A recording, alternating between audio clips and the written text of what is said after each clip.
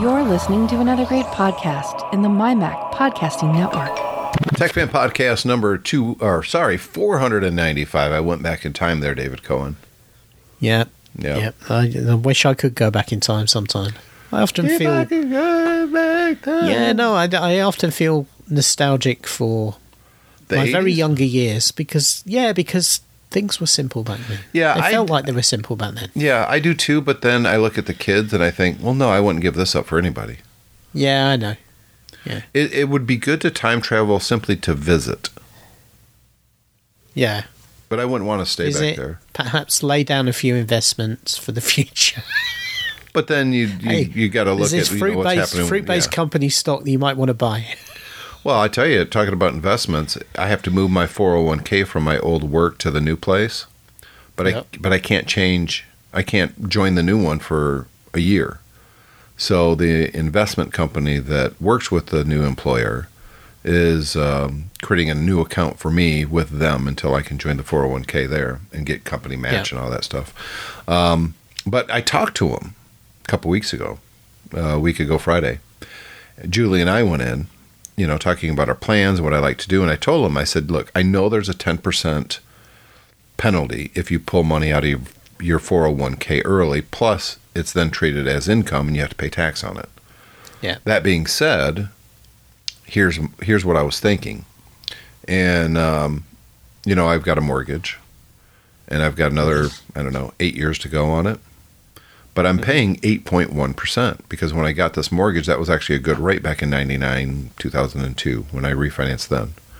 Yeah. So that was a pretty decent rate, but it's not anymore. So when I tried to refinance when mortgage rates were like at 2.9, 1.9, something like that, 2.1, I think, none of the mortgage companies would touch me unless I borrowed $50K. But I only owed at the time, $35K on my house. And they're like, and you could put the extra $15,000 in your bank account. Well, it's stupid. I don't want to do that.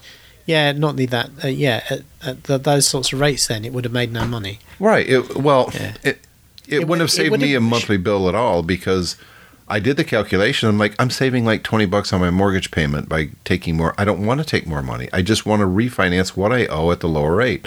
They wouldn't do it. Could you just not borrow the $35,000 from somebody else and not mortgage it? Just take a loan and pay it off? Not at the 2.1 at the time, no. No. And it just kind of ticked me off that they wouldn't do it. So I just said, screw it. So I just kept my mortgage as it was. So obviously the finance guy wanted to argue with me at first until I told him at the 8.1%. He was like, no, let's pay that off.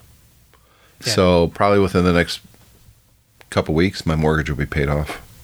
Mm-hmm. Yay, then I own the house and I have to pay my own property taxes.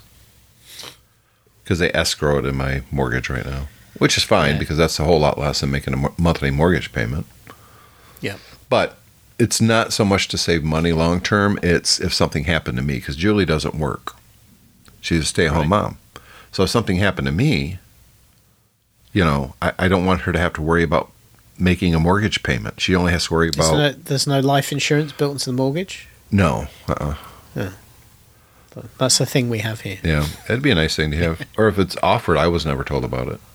Yeah. But even if there was, I don't, those things generally take a long time to go through, and then the mortgage falls behind, and it's a hassle. This way, she only has to worry about, gas, electric, cell phone, and not cable. Only that, if you can stop paying paying a payment for 8.1% for the next 9 years, 8 years, whatever you said it was. That is definitely worth doing now, especially if you're not having to put money in your pocket, your hand in your pocket to do it because it's coming out the 401k. Exactly. Yeah. So it's, and I'm taking enough to pay the penalty as well as the taxes. Yeah. So that's not really coming out of my pocket either. Yeah. I like the idea. I like the thought of the house being paid off and just one less thing that she'll ever have to worry about. Because all you're basically doing is you're trading one investment, the 401k, for another one, which is the house. Yes. And frankly, the house is probably going to grow more than the 401k. Oh, I would agree with that. Yes. Yeah. So she could just literally sell the house if she had to and she wouldn't have to pay any balance on a mortgage or anything. You've got options. Then you can sell the house, you can rent the house, you can have a lodger in the house. It's an investment You've got lots of different, no question. Yeah, exactly. Yep. Yeah. So I feel good about it. I hated the thought of taking money out of my retirement fund, but I think it's a good idea. I'm sure there's someone out there that can make a better argument of why it's a bad idea, but I'm happy with it. With what you're paying, I think it's probably a good idea. Yeah. It's hard to see the downside. Well, you pay less in the last 10 years than you do in the beginning when it comes to the APR. I mean, here, at least in the U.S., the first 10 years, you're not touching your principal hardly at all. No, it's the same with all mortgages. Yeah, it's a scam. You're paying interest and until you don't pay down the principal towards the end of the loan. Yeah, so they make sure they make even more money. Yep. If it was like a car loan, that would be different, but it's not. Anyways, let's move on.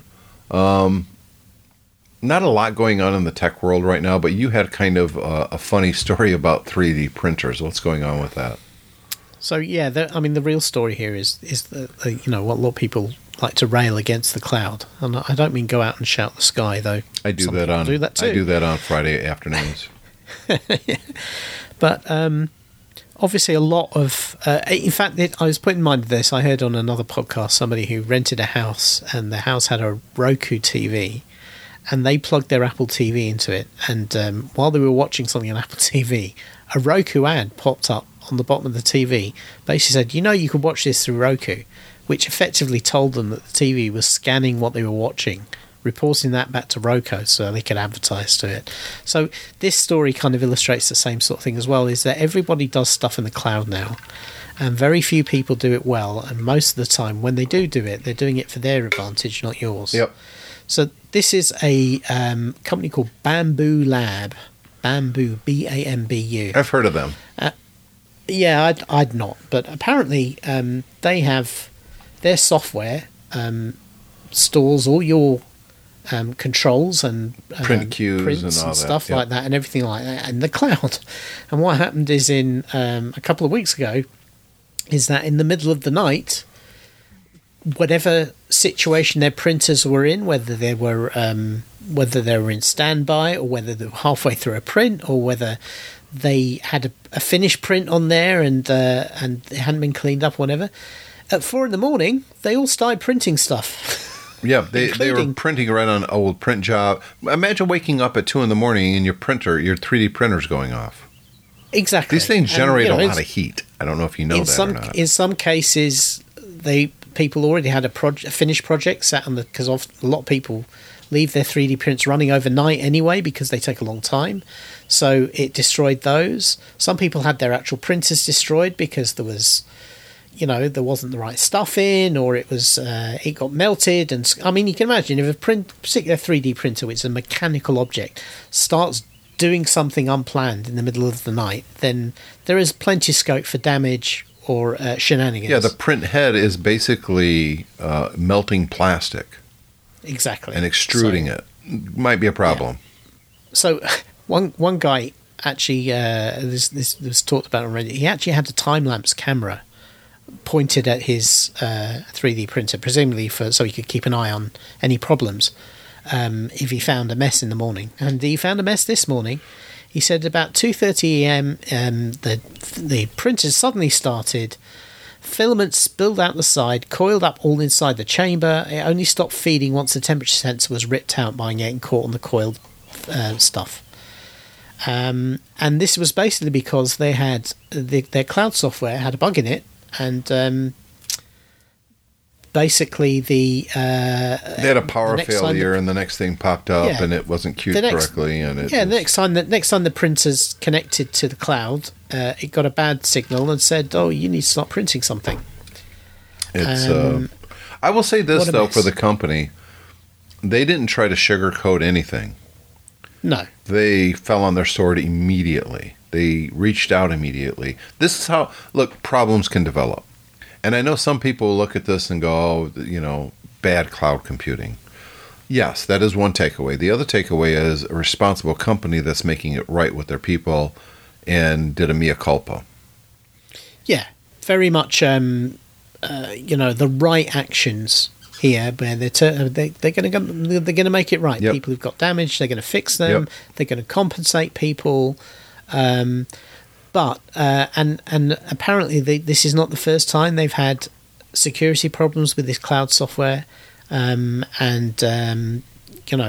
unfortunately, and they say this, when they had a cloud software security problem recently, they said they had to educate themselves on network security because the design of the whole system was not the best from the very beginning, because our initial team had a background in robotics but very little experience in network security. And of course, this is the problem, is that when a company sets up these cloud services, they're thinking about all the cool features they want to offer. And they're often also thinking about the cool data they can get back from their customers, because they don't do it for the goodness of their hearts. And they're often not thinking about bug modes and failures and, what happens if the company goes out of business or is traded. And, we've talked over many years about, when people have devices that rely on cloud services and the company goes under or changes hands and the services just stop working. Or a company paperweight. just decides they don't want to do it anymore, like Google. Exactly. Yeah. I even though I think the cloud computing and the internet is a wonderful thing, I would be very skeptical about buying a service that relied on storing everything in the cloud like this, unless the actual technology needs the cloud for something. Obviously, if you're doing, if you've got a large, one of these AI systems, you obviously probably want to rely on cloud services for that. If you want to develop your own AI language learning models or that sort of thing, that's the way it's done. But for something like a printer where actually everything should and could be done locally, I would be very skeptical about signing up and using a cloud service for these sorts of reasons. I would go so far as to say iCloud is one of the worst. Now, what I mean by that is I got a MacBook for work. And, of course, I signed in with my Apple ID, and not thinking that, oh, look, everything that's on the desktop on my home computer is now on the desktop here on the work computer. It took me a few minutes to go in there and change those settings. And I thought, okay, I told it not to do that, so everything should be good. Except it's not good. I accidentally put something in the trash on my work computer. I realized it on the way home. And I thought, when I get to work, I'll just take it out of the trash. I got home, saw my trash can was full here on my Mac, and I emptied it. And I emptied the one up there, even though I told it not to do that. Yeah. So that was kind of irritating. It took me about 10 minutes to fix the problem when I got back to work, but it's just like, why? At least there, the objective of the cloud service you're using is to actually, it's doing what it's designed to do. It's meant to allow you to access your files anyway. Except when I told it not to, and it still did it anyway. Yeah, well, that is a problem, right. And that is definitely, not. So that just shows you that even a company like Apple can have problems with cloud computing. Well, unfortunately, the difficulty I think with a lot of the cloud services is they assume if you log in one place and you then log in another, that you actually want everything to be replicated across. Yeah. And sometimes that's not the case. I can't think of a situation where I would want that unless I actively go and say, yes, I want this. Because I don't want the same environment on different devices. There's a reason I have a different device. Yeah, a lot of people do. A lot of people want to access their home computer, and then if they're on a laptop, but it should be very clear when you signing on to the computer for the first time. Do you want everything on the other computer on this computer? Yeah, it probably should be. Yeah, but, they make it. The reason they don't ask questions is most people just click the defaults anyway, and that might not be what their business model is. Yeah. I use many more of the Microsoft cloud services than the Apple ones because I use Windows computers at work, and I'm very careful to keep my personal Windows account and my work Windows account separate to precisely avoid that sort of thing. Yep. I don't want to have a situation. I can still log on to the web and access my personal stuff from my work if I need to. If I have a scanned document, something I need to get, I can do that. But I don't want that automatic syncing going on for exactly that same reason. That you don't want your personal tax document showing up on the work computer. No, and also as well, I don't want to inadvertently delete something and then realise I've deleted something important from my home environment. Yep. Or vice versa. So, yeah. Well, I'll give you an example. Julie's phone is filling up with photos, and when she deletes them, it deletes them from my iPhoto library, which is total bullshit. I don't want them deleted here. I just want them deleted. But you can't go back and change that. I think, there is a... I think there is a... I don't know if it's in the current version of iOS or the next version where they have like a family shared library where you can pull two together, but they remain separate. Well, that's what needs to happen because there's no way for us to turn that off. If she deletes it from her phone, it deletes it from iPhoto on my Mac. It's terrible. That's because it's logged into her account. Logged into my account. She's on my account. She's on your account, right. Yeah. I think what you need to do is create your own account and then create some sort of merged thing. I'm pretty sure there is. I'm sure I've heard people talk about it in this year's iOS rather than next year's. It drives me crazy. Photos. I mean, this is how to share iPhotos photos with family sharing and iCloud. Yeah, I want the opposite. I want to stop sharing the folders from her phone. No, I think what you need to do is you need to create an iCloud photo account for her, and then you can share it so you can see the photos, but they don't get deleted from your photos. Yeah, but then how do I merge all her 20,000 photos that she has on her phone over to that? That's a separate problem. Exactly. That's the issue I'm running into. Yeah. I could do it, but I just haven't done it yet. No. I don't know why she needs that many freaking photos on her phone. And here's the other problem is you can't just delete them easily because it's either all or you got to pick each one. Yep. And on a phone, you have fun with that. Now, obviously, the easiest thing is to plug it into my Mac, select all the photos that I want to, import and then delete from the phone, leaving the one she wants. But because it's using iCloud, those are already on my phone or on the computer. So it's just a mess. Nobody has a great solution yet when it comes to photo storage. Well, the problem is with photo storage in iCloud, a lot of stuff in iCloud originally is comes about because originally it didn't do these things that we wanted it to do. Right. And so you're stuck with the old systems, and then, as you say, 20, 30,000 photos later, all of a sudden it's changed, and now you've got a big management problem trying to turn it from one paradigm to another. Yes. And talking about a mess, did you see the Zoom thing that you posted? Did you read that? I assume since it was your note. This is highly hilarious, actually. So, during the height of the pandemic, everybody was using Zoom. It became a thing, way better or way more than it ever had been before. Zoom does more than just video conferences. You can actually have Zoom in an office environment that is connected to your phone system, so you can answer the phone. You can send chats locally. It does a lot more. We have that in our office. We have the meeting rooms where there's a big central Zoom system where you can join people to meetings and you can join the room and all of these sorts of things. And let's be honest, group chats. If it wasn't for the pandemic, video conferencing as a tool would not be where it is today. No question. Because it'd been around for years and hardly anybody used it. Yeah. And then all of a sudden we were all stuck at home and everyone started using it, and most people thought, you know what, this works pretty well. And now they continue to use it.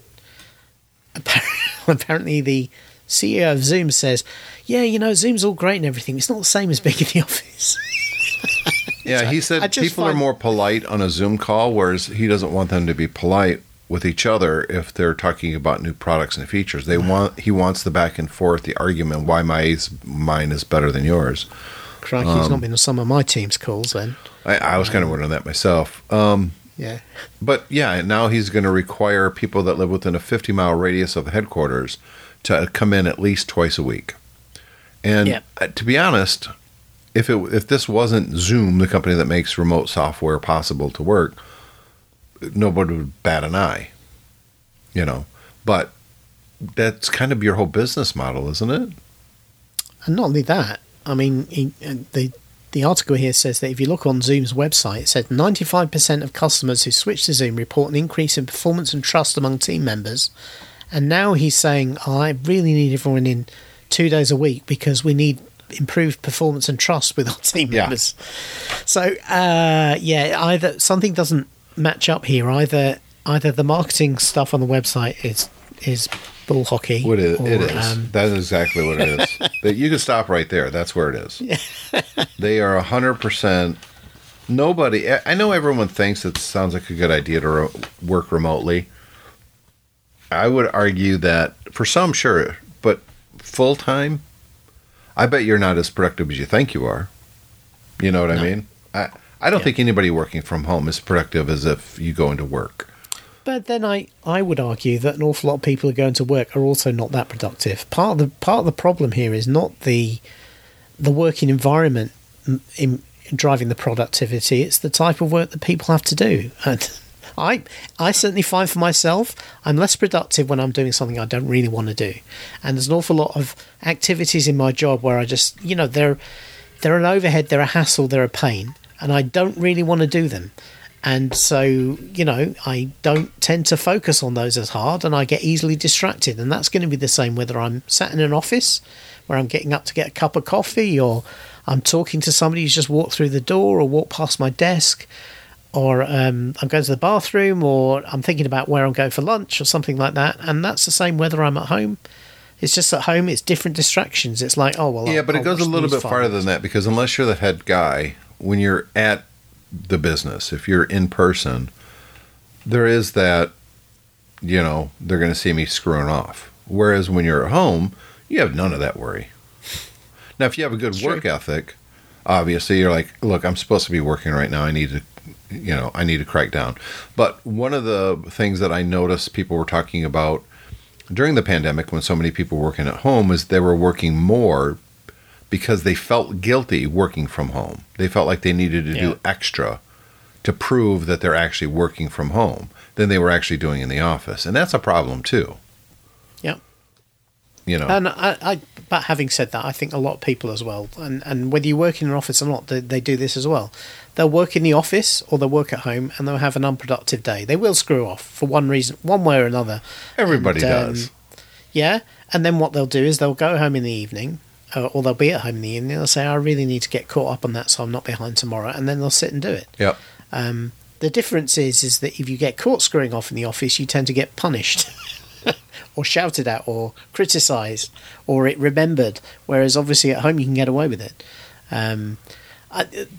To me, I think what they need to do is spend enough time looking at the productivity of their business as a whole and say, is it any better or worse when we make these changes? Because as you've said with your new job, commuting is a pain and it's a waste of time. And when you've got a long commute, particularly, and so this is talking about people who might be up to 50 miles away from their office, that is a big chunk of time. And that in itself is time that's effectively lost. And people resent it, and it's keeping them away from their families. And somebody asked me, is there anything that you miss about driving as far as you were before? And the answer is yes. I'm getting through audiobooks a lot less quickly now. Yeah. But I agree with you. But a lot of this, though, I do think that if people aren't getting the work done at home, it's not because of the technology like Zoom that's preventing them from doing so. It's just that's who they are. That's their. They don't have the same work ethic. The project I'm working on in central government, we were much more productive, and have remained much more productive with people mainly working away and doing everything by Teams calls. We get more done. The meetings are more useful than they used to be, the in-person meetings. I remember we used to have the in-person meetings. You'd go in for a team meeting or a team stand-up on a Tuesday morning, right? And effectively it would turn into a debate shop and nothing would actually get decided. Now we do those same meetings on Teams and decisions get made. And people then go away and act on those decisions. It's far more effective than it used to be. And it's because we're not all sat in a room that's tiny and hot and has no coffee in it. And, 90% of the people don't want to be in there. Exactly. And also as well, people are late. Well, I also think that managers that call a lot of meetings, I think they do it so they have the appearance of managing. I'm managing people. Yeah. It's but the not for a good difference- reason. And the managers still do that with the Teams call, but the difference is the Teams call is more productive. Yeah. People tend to stick to the agenda. You get through more things, and you get more decisions made. Yep. Is what I find. So, to me, rather than deciding one way or the other is the best way or a better way, I think companies should look at their metrics and their performance and how much they're getting done and decide which works best. I'm not a big fan of these edicts where you must, because this person's decided. What I'd ask is this chap, what's his name, Yuan? Whatever, it doesn't matter. Eric Yuan, yeah. It's because he believes remote work doesn't allow people to build as much trust or be as innovative as it does in person. Which goes back to the fact that isn't that exactly what your software is supposed to foster? But that's the first point. But then the second point is I don't want one guy's belief, because that might just be complete confirmation bias. I want the metrics to actually demonstrate which is best, because that's the sign of a good leader, is they actually take real input rather than their gut feel. You're a communist. You see, the United Auto Workers is in fierce debate with the big three automakers here, and what the auto workers are proposing is a 4-day work week, right, instead of the 7 that they have now. Yeah. Good luck with that. Yeah, it's not going to happen. They should. Don't get me wrong. Yeah, but there's some things. This whole work harder to get ahead in life. As I get older, I think that's bullshit. Oh yeah, definitely is. Yeah, because when they say work harder to get ahead in life means put everything else aside. Yeah, it's basically a sign of a poor work-life balance. Exactly. Because basically what it means is the boss wants more productivity because it affects his bonus. Yes, that's exactly right. Or her bonus. Yeah, let's not be sexist. Good job. Yeah, exactly. Yeah. What's not a good job is SanDisk. They're getting a class action lawsuit. This is. I've been watching this for the last couple of months. Yeah, me too. I became aware of this a while ago. So SanDisk makes obviously memory products, storage products, and in fact, most people don't know this, but SanDisk is not an independent company anymore. They're owned by Western Digital. Yep. And so when you're just saying, and people will say this, SanDisk has never let me down, but I won't buy that Western Digital crap. Yeah. And you're like, actually. Yeah, unfortunately, that's market consolidation for you, baby. But the problem is that they do these portable SSDs. And I've got, mine's a Crucial one here. And these are really nice little things because they're normally as big as an old portable hard drive, but they're tiny because they're solid state, and normally very fast nowadays with USB 3.2 or better. And obviously a lot of people rely these for quick mass storage, photographers, videographers, that sort of thing. Anybody who's carrying a large amount of archive data around. Some people will have them for as backups for their photos and things like that. Sure. And it turns out that the firmware in these things is causing them to spontaneously die. Yep. And this has been a problem for a while. Yeah, this was unacknowledged by SanDisk for a while, and eventually they begrudgingly admitted it and said that they'd issue a firmware patch to fix it.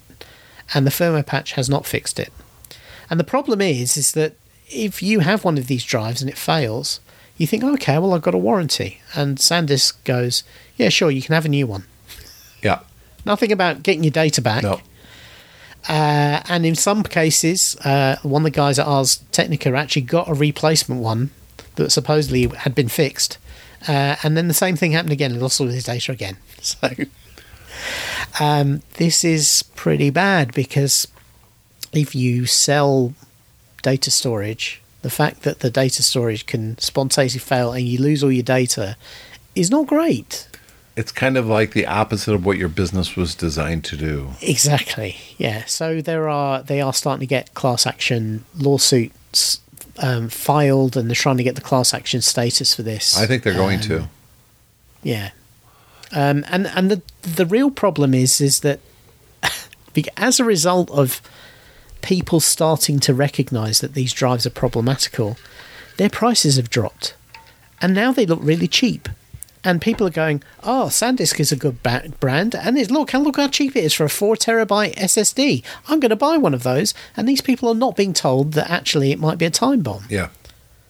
Yeah. So anybody who relies, is the exactly. Yeah, is the worthless is the term that's being bandied around by people in the know about this now. Well, here's the issue that I have, and going back to the user.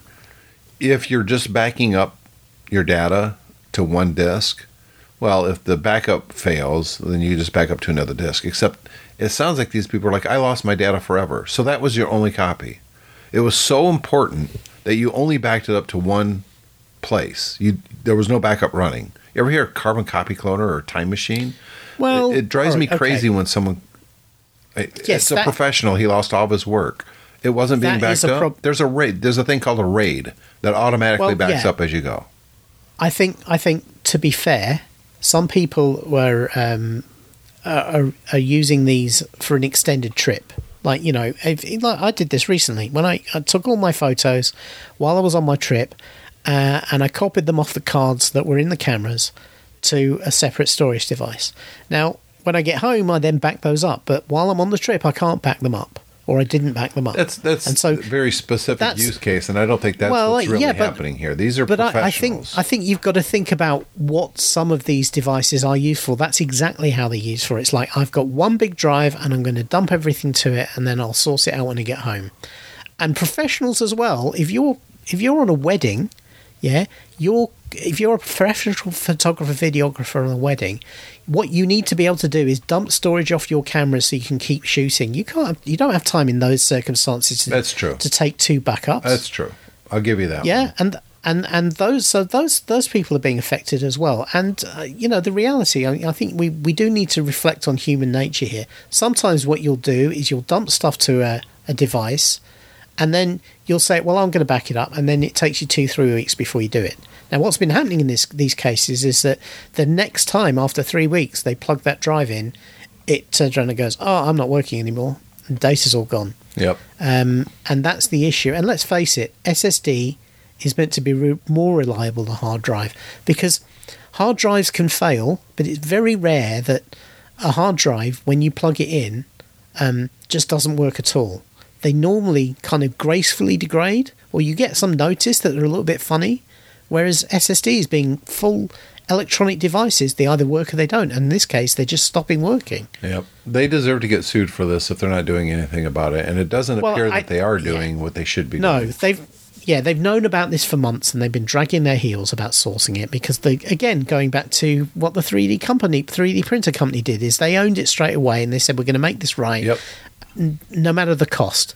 And Western Digital is certainly big enough to do that. They could immediately recall all the drives, stop manufacturing them, commit to find a solution that's going to protect that, and then also, for the small number of customers who've lost data as a result of this, is pay for the data recovery service. Because the data's still there.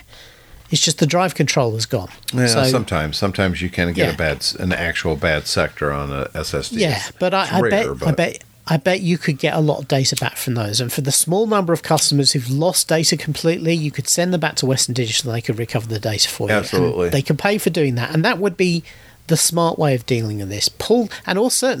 Certainly pull the drives out of the market instead of leaving them all out there and let them be sold at a discount because people don't trust them anymore. Because that means loads of suckers are buying them and have no idea that they've got a bad drive. Speaking of suckers, I feel like Atari's targeting me with this thing. They're coming out with a new 2600.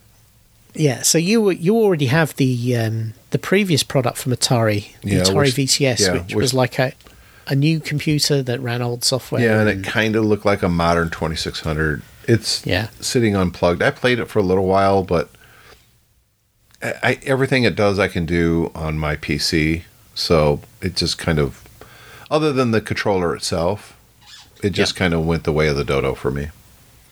So here's Atari again, and let's be clear, this is Atari, who's owned by Infogrames at the moment, I think. So this is absolutely nothing to do with the original Atari. Correct. and is nothing to do with any of the iterations of Atari that came after the original Atari as well. But they own the IP. And now what they're coming up with is effectively a reproduction of the original 2600 that actually takes cartridges. It'll take the original cartridges. It can accept the vintage original cartridges and also modern ones for the 2600 and the 7800. I don't know why the 5200 got missed out, but there you go. And this will ship in November 2023 with a 10-in-1 game cartridge with a whole load of 2600 games on Adventure, Combat, Missile Command, Yar's Revenge, and a few others, called the 2600 Plus.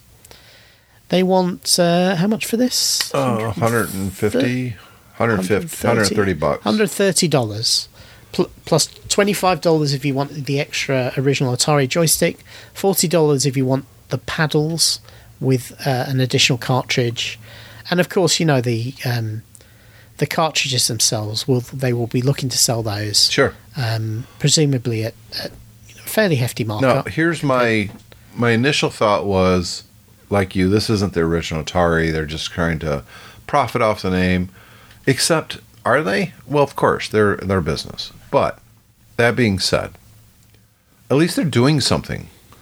The company that owned it before these guys they were treating it like copyright. They were just making money off the copyright. Yeah. Whereas this company's actually still trying to make hardware. I got to give them credit for that, even though it's not the original hardware for obvious reasons. That's my problem. That's my problem with it. Is that basically this is a Raspberry Pi machine. Mm-hmm. It's running an ARM system on a chip inside, and it's running an emulation. Yeah. Unlike what's the name of the company? Retrocon. Ambernic. No, is it Ambernic, the one that actually makes FPGA hardware and can take the original cartridges as well? Yep. Yeah. So, to me, this would be more interesting if it had reproductions of the original hardware in there, and it would take the original cartridges, because obviously software emulation it's great, but we can all do that on our computers, as you say. Yep. And why would I pay $130 for something that has a faux look of the original Atari, and is actually just a software emulator? Because this is appealing to those like me that probably grew up in the United States, where everybody had one of these on their, whatever. I had one as well. Yeah. But that's why. But I'd rather have a reproduction of the original hardware, not. But see, that's because you're doing a show called TechFan, just like me. We understand that this isn't original hardware. An average 50-year-old that goes into the store and sees this sitting on the shelf, he doesn't care. It plays the old Atari games. This is cool. But I think $130 is a tall ask for the technical nostalgic, really. Well, it's more than that if you want all the paddles and shit to go with it. You're clocking $200. Yeah, that's what's so let's just call it $200. And then remember, nobody's got their old 2600 cartridges, so you're going to have to buy new cartridges. You've never gone garage sailing here in the United States. You'd be surprised how many of these boxes full of games that are just sitting there that somebody found in their closet, that it's moved. It went from the family home, and then the late 80s went to their college dorm, or it stayed at the family home until mom and dad finally said, hey, you've got your own house, come get your shit. And then it just went in the attic, and it's been sitting up there for 30 years. Don't discount that, because that is an actual thing. I've been to enough garage sales where I see these old games, and I go, wow, were these yours? And, oh, yep, they were mine.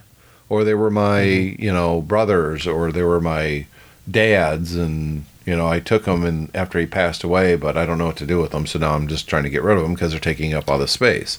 So there is a lot of that. And all the retro stores sell 2600 games still. Okay.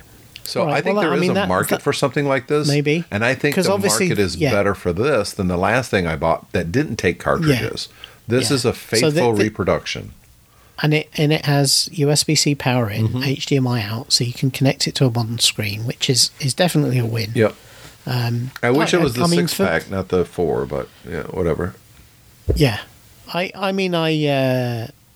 obviously I think the other thing that the other problem this has is there are plenty of other ways to get these games for much, much less money. Oh, I agree with that, but they don't look as cool as this. Let's not discount the cool factor here. It looks cool if you're from the 70s mindset like us. Hasn't somebody called Atari Flashback been making effectively this same product for much less money for about 15 years? Yeah, but it doesn't take cartridges, and they're really tiny. Right. It's just built-in games, and you can't add anything else or anything like that. You can't add anything else on. Right. So I think this is a leg up on that. And I've got like 3 of those systems that you just talked about, the flashbacks. I won one once in a contest. I came across that maybe a year ago or so on Memories in Facebook. I was like, oh my God, I forgot I won that thing. I don't think this is any different than the NES Classic. Yep. In fact, I think it's probably better in that it actually takes NES cartridges. The NES Classic wouldn't take cartridges either, would it? No, none of them did. This is the first one that takes original media. Yeah. That just the fact that it takes original media kind of intrigues. I'm not buying this, don't get me wrong. I don't have room for it, and if I want to play these games, I've got 12 different systems that will do that, including handheld systems. But I don't want to discount the coolness factor here. And there is something to be said for the coolness factor. This thing plays original cartridges. The game controllers are exactly, they're replicas, but, they're probably just as tough as the ones back then. It looks like the VCS. It's slightly, just 80% size rather than full size. Oh, is it 80%? I didn't see that. That kind of sucks. I'd want it to be the full size. If you're going to make it look like that, just make it the same size. Seriously. I didn't realize that. I should have known by looking at the pictures that it is smaller. I get but make it easy to fit into modern living spaces. Apparently, yeah. But if you're going to do it right. Don't do that. Yeah, as I said, if you're going to do it right, I'd rather see a reproduction of the original hardware. The biggest issue that I see with this, honestly, is nobody wants corded joysticks. Yeah, that kind of sucks. But if you add wireless, you're going to have. Just because of the technology, you're going to have delays. Well, you've already got delays. If you're doing software emulation, there's going to be inaccuracies. Because a lot of people don't realize a lot of these games relied on hardware hacks to do what they did because the hardware was so limited. Well, yes and no. The later games, especially from Activision, 100% yes. But the original stuff, the reason it was so simple is because it took them a while to really figure out where they could change things and kind of cheat it to make it do things it wasn't designed to.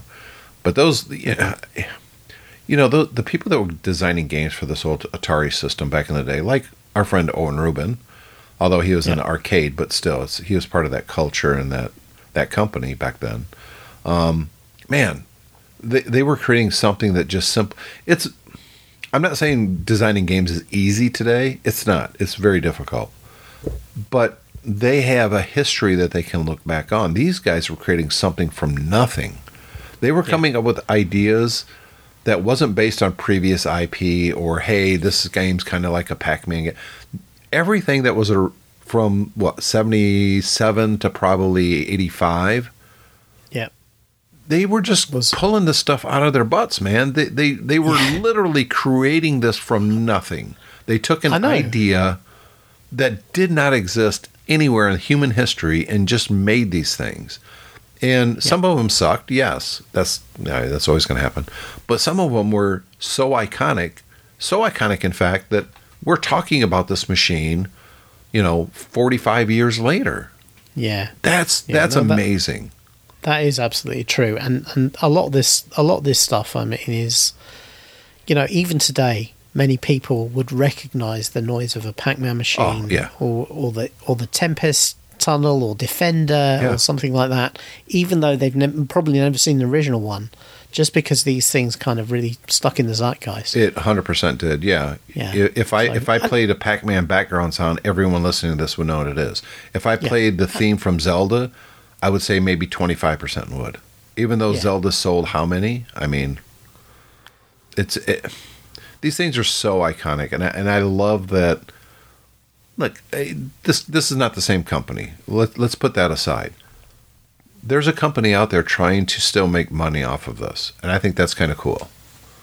Also, as well, there's quite a there's quite an interesting homebrew scene for people still making games for the 2600. Yeah. Precisely for the reason that you just said. Go to do a Google search for Atari Age. Seriously. Yeah. You'll be amazed at... Dude, there's a Halo game for the Atari 2600. I know, yeah. And it's actually a good game. Yeah. So I presume those will work on this with cartridge. So should, yeah. Yeah. I kind of wish that it wasn't emulation like you from a purist standpoint, but if it's not 100% replica, you know, same size and everything, then I'm fine with it. And just from where the hell are you going to get those old chips, man? Well, we can make anything.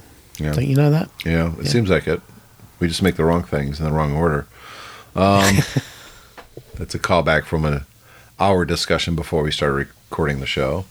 So we do appreciate you guys listening to this episode of TechFan. We'd love to get feedback from you. It's the show at techfanpodcast.com.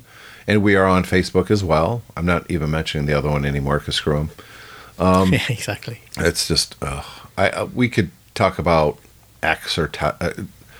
I really don't want to, because I don't want to give the idiocy over there any more oxygen. Exactly. I'm 100% with you. I'm just over it. I just am. And it's a shame that there's nothing out there that's quite as used in the same style. Yeah, but the only thing to say is it took the bird site an awful long time to get to that ubiquity. It did. So anything coming up is going to take a while. Yeah, the madness is still relatively. Well, Facebook's thing just launched a web interface, and for some reason I can't sign into it. It's just not working right for me. Yeah, I'm not going there. Well, it's trading one billionaire for another. Exactly. But I mean, it is what it is. Maybe we should make our own one. Well, I'm just busy. Go on, those Atari games to write. That's right. I got to write my new Atari 2600 game. Yeah. TechFan Mania. Yeah. Yep. So with that, we are going to wrap up the show. David, I will see you next week, unless you got another cruise planned.